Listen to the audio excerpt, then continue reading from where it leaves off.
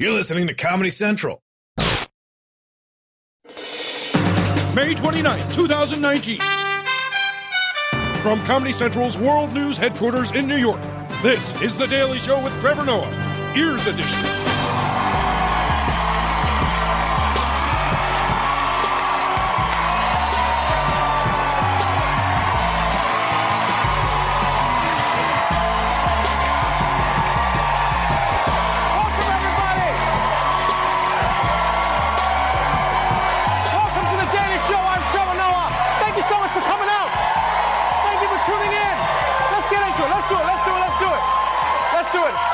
Guest tonight is an educator, an author, and a former Second Lady of the United States. Dr. Jill Biden is joining us, everyone.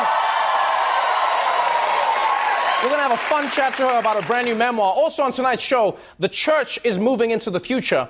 Netflix takes a stand on abortion, and Robert Mueller finally speaks. So let's catch up on today's headlines.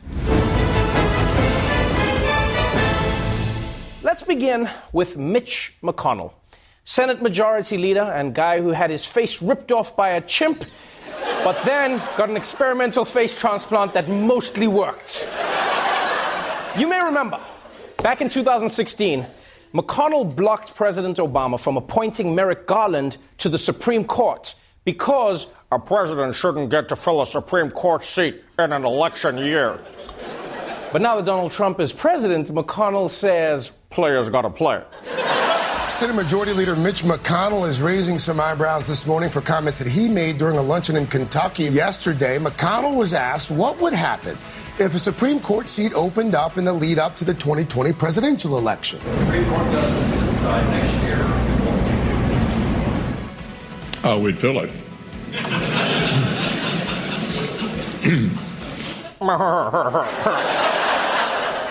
You know, say what you want about Mitch McConnell, but he is truly the perfect movie villain, right? No, he is. And not just because he looks like if Jabba the Hutt got a gastric bypass. No. It's because, like, look at how he did it. He took a sip of his drink, and then he just revealed his evil plan. Then he gave a creepy-ass smile. This is classic movie villain. I'm surprised he didn't end the press conference by turning into a cloud of bats. Like, it's also funny because, like, when a villain does this in a movie, we're always like, you idiot, why would you reveal your plan? Now the good guys can stop you. But in real life, we're just like, aha, now we can stop him. We just need 50 votes in the Senate to, wait, who's got the votes? That's right, I can do what I want, bitch. And the worst part is, Mitch McConnell lives so deep in Senate procedure that it's not easy to explain to people why his plan is so evil, all right? The other people are easy to explain. Like normal villains, you can just be like, why is he evil? Oh, he eats children. But with Mitch, it's like, why is he so evil, Trevor? It's like, okay, so historically, the Senate has been defined, right, has defined its mandates as advice and consent, and it's just like, hey, where you going? Moving on. The abortion battle in America continues to heat up. Alabama passed an abortion ban, and now there's a lawsuit that has been filed to block it. Missouri is trying to shut down its only abortion clinic, and people are rallying to keep it open. And over in Georgia, its new anti-abortion law has earned it a powerful enemy. Netflix is vowing to rethink its entire investment in Georgia if the state's recently passed abortion law goes into effect. The streaming giant also plans to work with the ACLU to fight the measure in court. Several other film and production companies have also threatened to pull out of Georgia because of the law. Yeah, of course they're going to pull out. You don't have access to abortion. That's one of your only options now. And you know, I know Netflix wants people to think it's doing this out of principle, but remember, this law would affect their business. It is hard to Netflix and chill when chilling has become so much more risky. Chill is 70% of Netflix, my friends. Yeah. I'm actually surprised that they don't have a movie category called background shows for boning, just for that. There should be some.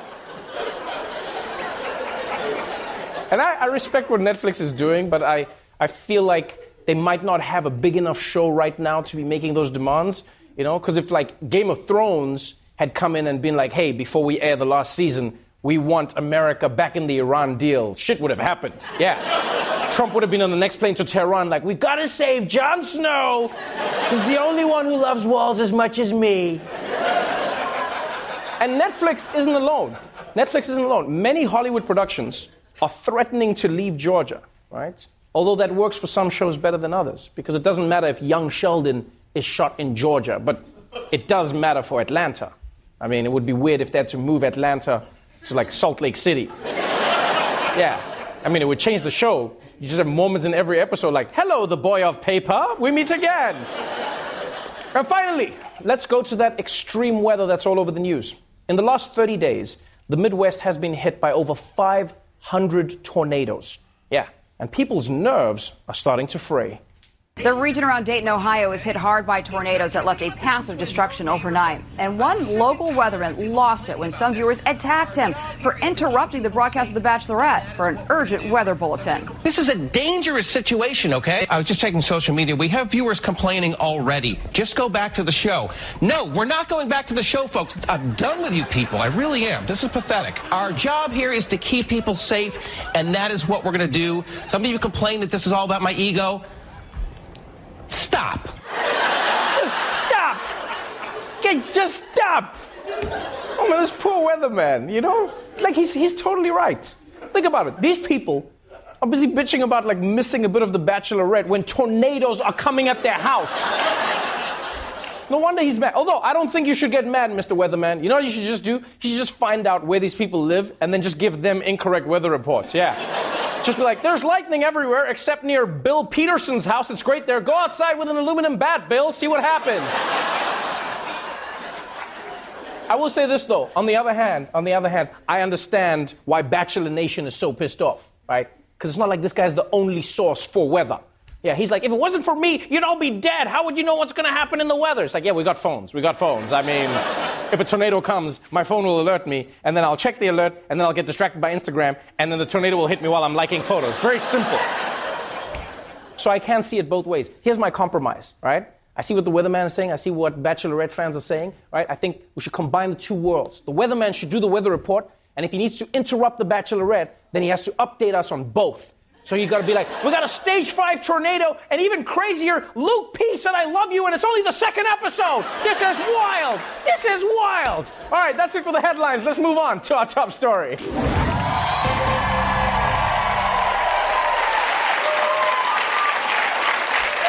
Since the Mueller report was released 6 weeks ago, everyone has shared their opinion on what they think it means. According to President Trump, it's total exoneration. According to the Democrats, it's the road to impeachment. And according to the fortune cookie I got last night, the lucky numbers are 614, which I think means Trump is going to get impeached mid-June, maybe? Yeah. Either way, everyone has weighed in on the Mueller report. Everyone except Robert Mueller. Since the report came out, we haven't heard from him. In fact, you realize we haven't heard from him ever.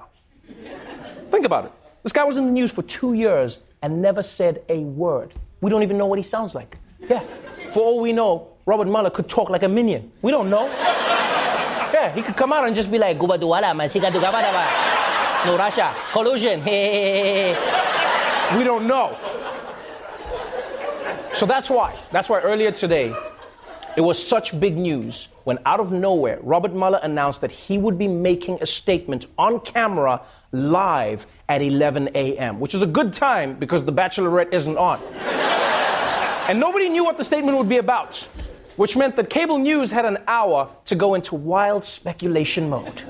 The big question is, what exactly will he address? Will he get into the substance of the report? Will he contradict the Attorney General? Will he defend the investigators? Will he say anything about Congress? Will Robert Mueller only talk about part 1 of the Mueller report and not part 2? Will he resign? Will he rebut depictions of his report? Will he address his public testimony? Or will he bring charges? Or will he bring sexy back? Or will he tell us he's replacing Adam Levine on The Voice? Or will the news just wait for a goddamn hour to see what Robert Mueller actually says? I don't understand. I'll never understand why cable news is so obsessed with predicting something that we're all going to find out anyway. Like, all of these people on the news would make the worst planet Earth narrators ever. Yeah. No, because David Attenborough, he doesn't predict. He just tells you what's going on. That's what makes it good. He's just like, the lion crouches in the tall grass, her prey blissfully unaware of her presence. If cable news had that job, nature shows would suck. It'd be chaos. They'd be like, the lion is about to attack. Will it work? Will the gazelle get away? Will the buffalo stampede completely screw everything up? I think there's a chance that the gazelle might even eat the lion. We don't know what's going to happen here. This is madness. We're trying to figure this out. So after an hour of cable news trying to magic 8-ball Mueller's press conference, finally, the man himself, the myth, the legend, stepped up to the podium, and he said what he came to say. I'm speaking out today because our investigation is complete. I'll make a few remarks about the results of our work. Russian intelligence officers, who were part of the Russian military, launched a concerted attack on our political system. There were multiple, systematic efforts to interfere in our election. And that allegation deserves the attention of every American. Okay. He says every American needs to pay attention to Russian meddling, but he's really talking to one particular American. No, because let's face it, Trump is the only one that matters. I don't think Mueller is going on TV because he's worried that Phil from Quiznos isn't taking America's elections seriously enough. Yeah, Phil's got enough on his plate securing the Quiznos bathroom, okay? It's for customers only. It says right there on the door, people. I told them, Phil. I told them. But let's be honest, like, no one tuned in to hear Mueller talk about the Russians, right? People tuned in to hear if Robert Mueller thinks that the president obstructed justice or not. And the answer was a resounding under long-standing department policy, a president cannot be charged with a federal crime while he is in office. That is unconstitutional. Charging the president with a crime was therefore not an option we could consider. If we had had confidence that the president clearly did not commit a crime, we would have said so. Wait, what? If Trump didn't commit a crime, we would have said so? So Trump did commit a crime? Or did he just not commit a crime? Like, Robert Mueller, why don't you just speak English? Huh? Even Yoda would be like, report confusing you make. What is this? Like, the press conference was so confusing. Mueller might as well just have come out and said, okay, you have a chicken and a fox and a boat, and on the other side is obstruction, okay? And look, the way Mueller phrased this information was confusing. But most people agree that the underlying message was clear, right? He said what he said, it was just hidden. Like, imagine you're about to have sex with someone, and you ask them, hey, do you have herpes? And their response is, well, if I had confidence that I did not have herpes, I would have said so. You'd be like, okay, this motherfucker has herpes. That's what happened here. So for now, Robert Mueller refuses to just come out and say that the president has obstruction herpes. And if you were hoping that Congress could force him to say it out loud, my friends, you are fresh out of luck there too. Now, I hope and expect this to be the only time that I will speak to you in this manner. There has been discussion about an appearance before Congress. Any testimony from this office would not go beyond our report. So beyond what I've said here today and what is contained in our written work, I do not believe it is appropriate for me to speak further about the investigation or to comment on the actions of the Justice Department or Congress. I don't have anything more to say, and I'm leaving. See, that there, my friends, is the conviction of a man who has booked a non-refundable vacation. He's not going to let Congress screw it up. And look, even though Mueller dropped a major hint, many people weren't satisfied with how little he said today. But I'll be honest, I don't think anyone's going to shake this guy. And I know this because I sent our correspondents to the press conference to try and find out more. On these few remarks, it is important that the office's written work speak for itself. Mueller, ain't nobody about to read that long-ass report. Just tell us, is Trump guilty or not? We are not commenting on the guilt or the innocence of any specific defendant. The hell you ain't. Every defendant is presumed innocent. Get all that. It's got to be something on Trump in that folder. I want to see. The indictments allege, and the other activities in our report describe, I'll catch you later on, efforts to interfere in our political system. Just give me the folder. They needed to be investigated. Get him from the other side, running. I got you, man. Among the reasons why the Department of Justice established our office. That guy doesn't mess around. We'll be right back.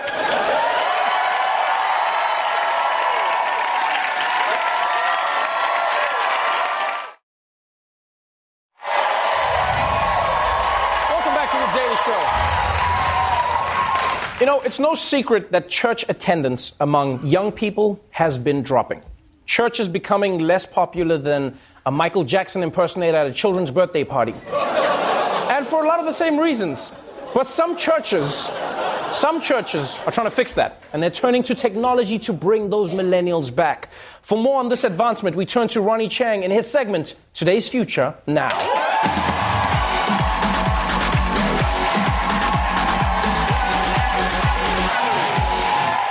Thanks, Trevor. As a kid, I loved going to church. The stories had magic, they gave you snacks and wine. You didn't even need a fake ID. And they taught me how to judge others with a smug sense of superiority.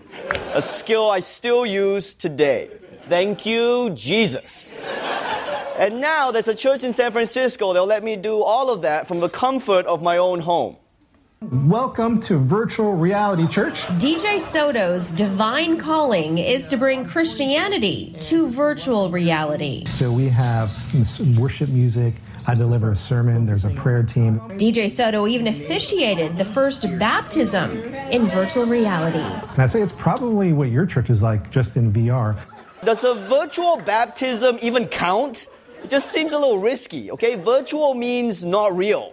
I don't want to get to heaven and God says, hey, your name is on the list. And I'll be like, oh, no, it's okay. I got virtually baptized. And God's like, oh, great. Then I'm literally sending you to hell.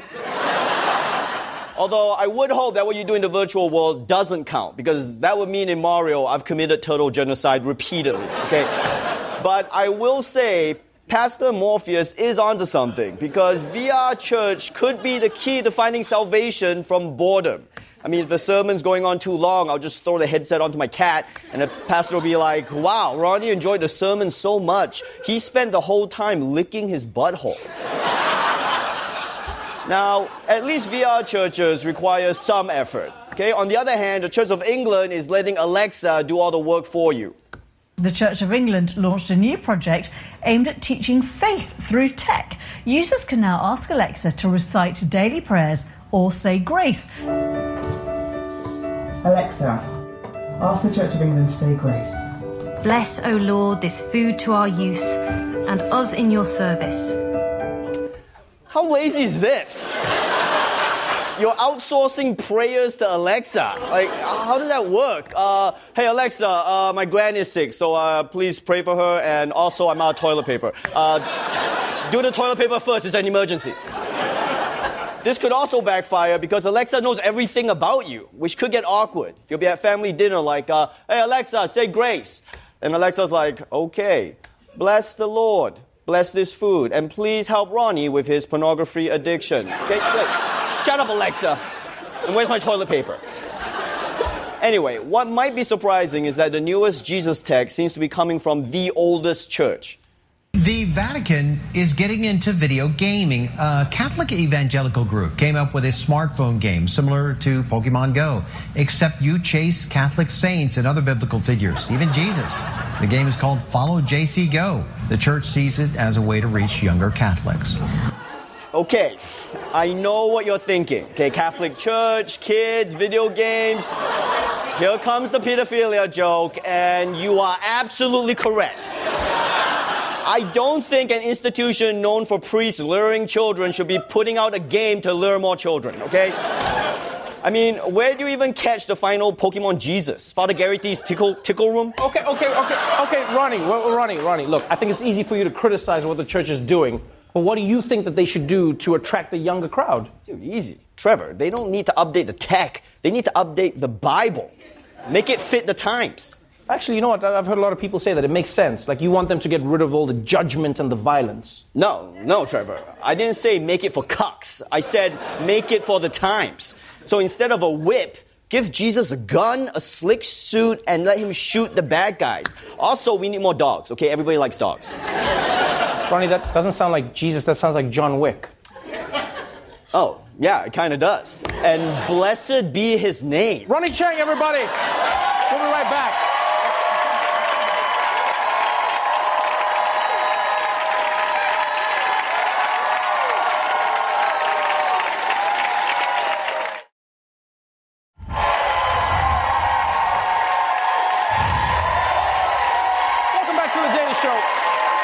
tonight is a community college professor who served as Second Lady of the United States during the Obama-Biden administration. She has written a new memoir called Where the Light Enters, Building a Family, Discovering Myself. Please welcome Dr. Jill Biden.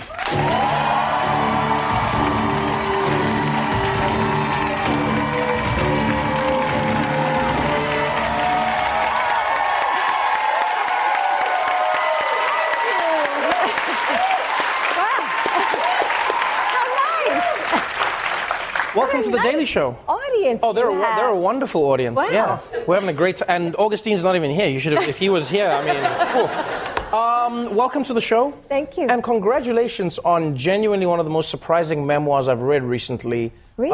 Yeah, because I didn't know what to expect, but I didn't expect it to be as candid as it is. There's ups, there's downs, there's joy, there's pain. One of the things I didn't expect is how much of a prankster you are. Yeah, well, I am. Things in the White House are always pretty serious. And so I like to make a little fun and have a good time. So one of the pranks that I pulled, we were leaving on Air Force 2, and I was coming from school, and I'm a teacher. And so I was waiting and waiting for Joe, and he didn't get there. So I thought, you know what, I'm going to get in the overhead. So I climbed up onto the... Most people would text, but yes, carry on. So I got up on the table and I opened it and I climbed in. And then when they started, the staff came onto the plane and I hid and I had it down. And the first person that came to put their bags in, boom! And he screamed for like 20 minutes. And I don't of all the things I would expect to find in an overhead bin, I can safely say the Second Lady of the United States is not one of them. You also wrote "I love you" to Joe on like the White House windows one day. I did. As like, I mean, that's like graffiti and vandalism. But like, how do you... He loved it. Yeah, I mean, of course he did. And it feels like that's been a lot of your relationship, is finding the joy even in the serious moments. Is that what has kept you together for so long, is being able to laugh and share that joy together? Yeah, I think it is. I mean, we do try to have the lighter moments, as you say. Right. And, so that's part of our relationship. Your journey has been one of ups and downs. You know, you talk in the book in really heart-wrenching and vulnerable ways about the loss that your family has experienced. And that's become one of the things that has, in many ways, been a part of your story for the American public, is the loss of the Bidens. When you talk about losing a son, when you talk about losing additional family members and the pain that you experience, how do you think that has changed how you view the people that you meet out there in America? Because a lot of people connect to you because of that loss. Well, you know, I think after we lost our son, Bo, one of the things Joe and I decided was we had to find purpose in our lives. And there are so many people who are affected by cancer. And so we started our Biden Cancer Initiative so that we go all around the country and talk to people who've, experienced cancer. And I bet if I asked this audience, I bet every single one of you knows someone who has died of cancer, has cancer right now. Yes, see, you're shaking your heads. So we've tried to find purpose and, break down the silos and bring people together and get information out to people. You connect with the people on that level. You connect with people on a very different level in your profession. Being a teacher meant that you were the first, I would say, Second Lady in the White House who had a full-time job. Yeah. Which is a very strange thing when you think about it. I mean, it's the White House. Why is it strange? No. I think it's amazing, but it's strange because of the precedent that has been set. It's like, like your husband's in the White House, and you're like, all right, well, I'm going to work. Was that strange for some people, like even the people at your school? This is so funny because a lot of my students did not know I was Second Lady. And this is the truth. This is the truth because they're working. They're going to school. They have kids, jobs, etc. So I can remember the end of the first semester. I was giving a grade conference, and a woman came in and she said, "Dr. B, I saw you on the TV last night with Michelle Obama." And I said, "Yes." And she said, and I said, Mom, come here. That's my English teacher. And And her mother said, "That's not your English teacher. That's the second lady of the United States." Oh, I'm picturing them calling the dad, and they're like, Dad, who's that? He's like, "That's the lady from the overhead compartment."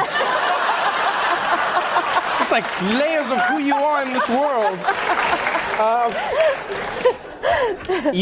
You love education. It is something that you have dedicated your life to. Yep. And this is something that Vice President Biden has just unveiled, his education plan yesterday.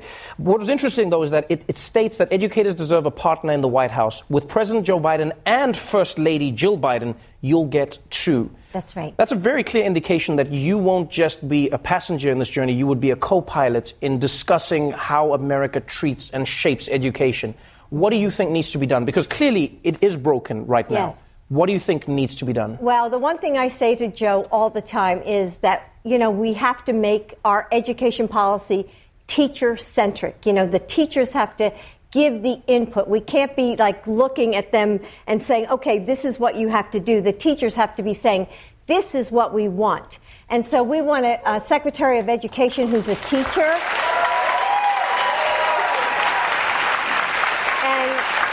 And we want to raise up the profession. I mean, we are professionals. We want to be paid like professionals and respected like professionals. Right. Especially when you're responsible for shaping the future. Yeah. Some have said that they think America needs to shift the way it thinks of education. I won't lie, I've been shocked by how college-centric America has been or is. It seems like that's the only path you can take, when in many countries, for instance, Germany, they've shown that vocational training is as important, as lucrative, and I mean, I think it means that their workforce, kids that leave school there, join the workforce at a rate of 80%, and in America it's below 50%. Do you think that, America can reshape what education means and how people are taught? Absolutely. And, I teach in a community college. And the interesting thing was, this semester I taught Trevor's book. And oh, wow. And my students, yes, have you read it? Have you read his book? Thank you. Yeah. So my students loved the book, and I got the Audible tape, and they listened to it, and they loved Trevor's mother. Loved her because she was such a strong influence on him and gave him confidence and faith and believed in education. Right. And we all said we want her as our mother. So, right.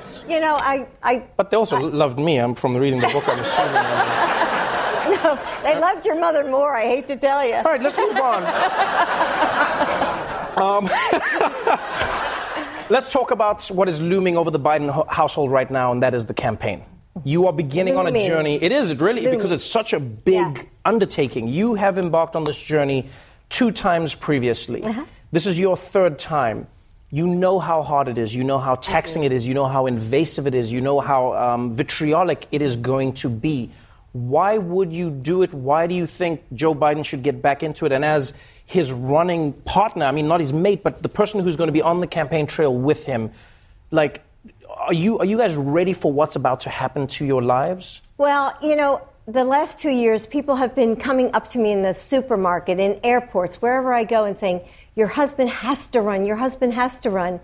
And we weren't going to run, but then we kept hearing this, this sort of rhythm, this roll. And so we started to think about it. And then we called our family together. We spoke to our children. We got our grandchildren all together. And we said, what do you think? Do you think Pop should run for president? And because it's going to be nasty and it's going to be hard. And if you don't want Pop to do it, we will not do it. And to a grandchild, they said, Pop has to run. He has to change the direction and bring people together and stop all this vitriol in this country. When you look at... Thank you. When you look at the hurdles you've had to overcome just to get to this point, your husband is the front runner in the Democratic primary race right now. And there are obstacles that you've already had to face. For instance, there was the story of him just being too misogynist with people, and as to everyone said, not in a sexual way, they were just like, some women were like, we weren't comfortable with that. You both came out and you spoke to it. Do you think that it is strange or fair that sometimes you will get asked about things that should be asked to your husband, or do you think that's part of the game? No, I think that's part of it, and I think, look, it took a lot of courage for women to step forward and say, you're in my space, and Joe heard that, and it just won't happen again. I mean, right. He heard what they were saying, and so that's part of it. I mean, when you run together, and I'll be out there with him on the campaign trail, because I really do believe myself that he will make the best president. So I'll be out there. Well, we'll see you there. We'll be following the race. Congratulations on an amazing memoir. Thank you. Thank you so much for coming to the show. Thank Wonderful you. seeing you. Where the Light Enters is available now. Dr. Jill Biden, everybody.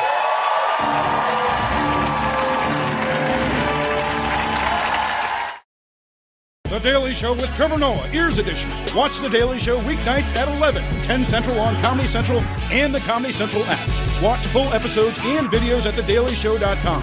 Follow us on Facebook, Twitter, and Instagram. And subscribe to The Daily Show on YouTube for exclusive content and more.